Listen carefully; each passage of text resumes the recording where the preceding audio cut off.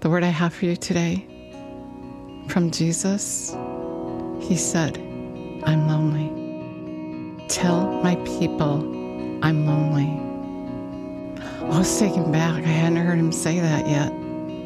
That's the first time I heard him say that. He said, he has told me he's sad, he's grieving, that we're not getting ready.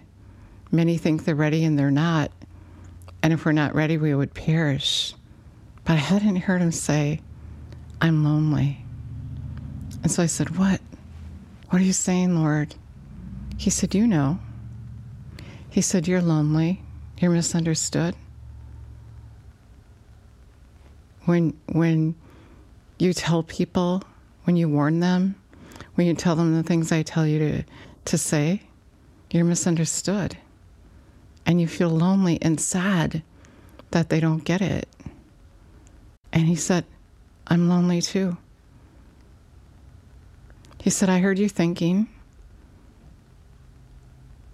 I know how you feel. And I feel that way. Isn't that crazy sad? That's so sad that he's lonely. The King of Kings and the Lord of Lords. And what he did for us. And he's lonely. He said, because he's misunderstood. People don't understand why he's saying, do my will. And it's to protect you. It's to keep you from hell. To keep you from the enemy. The enemy is playing friends. Tricking you into thinking Jesus is trying to take away from you. He's tricking you. He's saying that, you know, this is good and that's good. It's a ploy. It's a decoy, he said. He's trying to steal your eternity from you. He's lying. Jesus is the good shepherd. He is the one who gave his life for you. And the enemy has come to steal it. He's come to kill, steal, and destroy. He wants to steal Jesus from you, and he's doing that with his lies. The word says he comes dressed as an angel of light.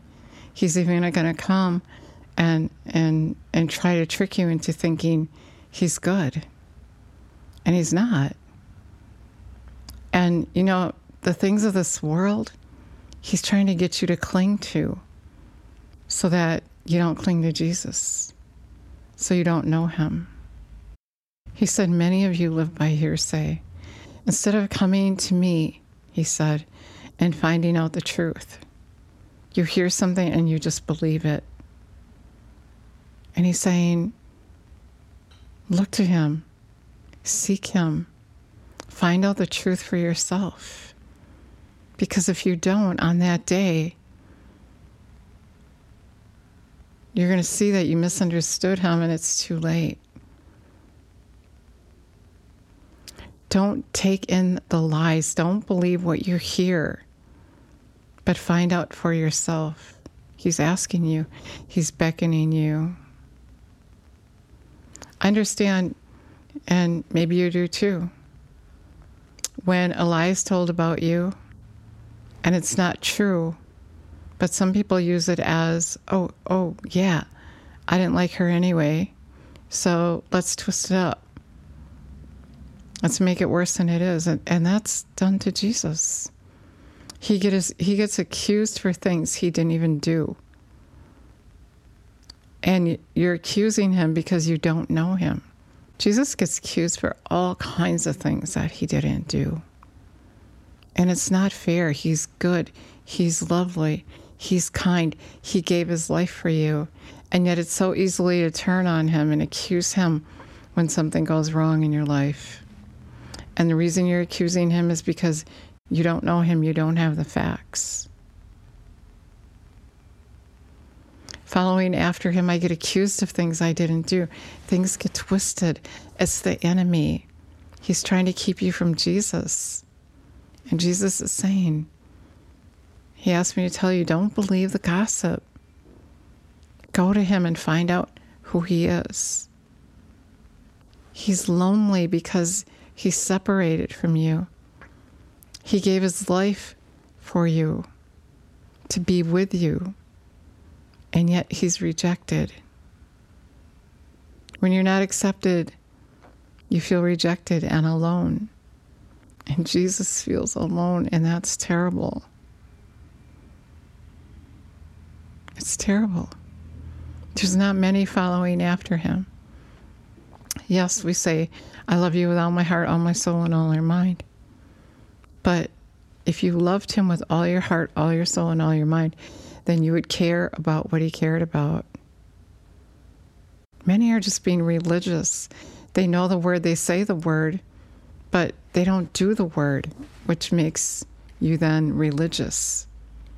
If you say you love him with all your heart, all your soul, and all your mind, then you know what he's thinking, you care about what he cares about. He shares intimate secrets with you. He's going to tell you how he feels, what he's thinking. He's going to correct you because he loves you. So take this word to heart today. He's lonely because you don't know him, because you think wrong of him, because you're not there for him. He's coming. It's not his will that one should perish. Have you offered to go for him and say, what can I do for you? How can I help? Have you? Then you don't. If you haven't, then you don't love him with all your heart, all your soul, and all your mind. You don't care about what he cares about. You're only thinking of yourself. When I'm rejected and persecuted and feel alone, I wasn't even thinking. I mean, I was thinking, well, I'm persecuted because he was. But I started to really feel his loneliness and his persecution, and I didn't even realize it. And that's why he said, I'm lonely. You know what I mean. I heard you thinking. I know how you feel. That's how I feel. Only the group of people that reject me is a whole lot smaller than those that reject him. And I didn't lay down my life. I wasn't crucified, spit at, mocked at. I wasn't treated like he was. It felt awful. The enemy's persecution feels awful.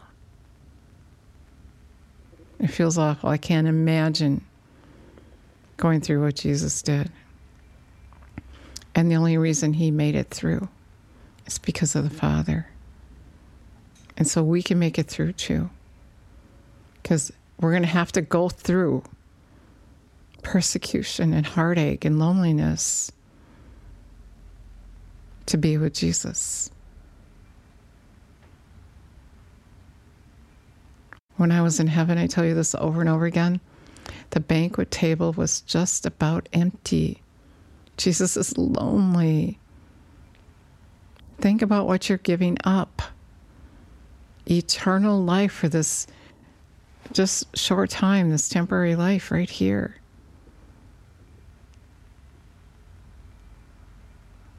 Cling to Jesus. Cling to him. Have compassion for him like he did for you. All this other stuff is all temporary. He needs you. He loves you. He's beckoning you to believe him, to go after him. Why? Because he wants to bless you. Remember, it's his pleasure. It makes him happy to be able to bless you. It makes him happy that you would believe him and that you would be smart, that you would recognize the lie of the enemy. Jesus wants to tell us. He wants to tell us things to come. He's there for us. If he's willing to give up his life for you, to be treated the way he was, have his skin torn off, his beard, then why wouldn't he be willing to tell you the truth? to say, I'm telling you to do my will so you can live with me. I'm telling you to do my will because my will is good and perfect because I have a really good plan for you. Why would you believe anything else? The enemy is a liar, and he's trying to trick you. He's acting like your friend, but he's not. And on that day when you stand before Jesus, if you don't see that truth now, you'll see it then. But you want to see it now.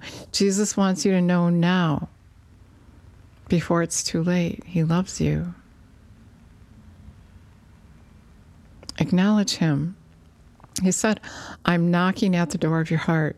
And if you would heed my voice, I would come and live on the inside of you. He wants to be your God. He wants to be your protector.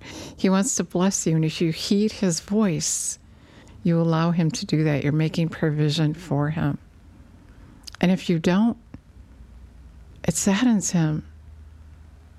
And he's lonely without you. And he's going to be misunderstood. You don't want to misunderstand him. He's in love with you. He loves you.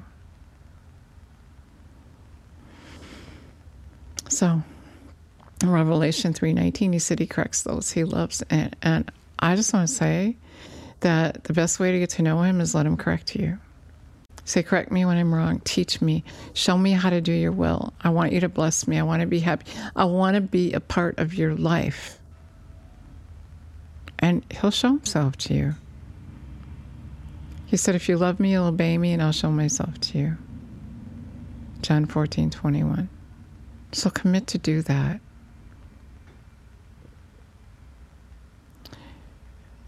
Whoever believes will have eternal life. If you believe, you will do his will. You won't do your own. Let's pray. Jesus, thank you for helping us to see the truth. We bow before you. We adore you. We exalt you. We want to do your will. Come and live on the inside of us.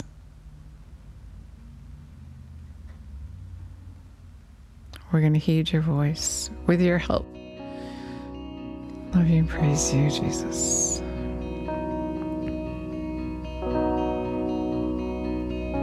Start talking to him. Ask him questions. And he'll show you the truth. Thanks so much for listening. God bless you.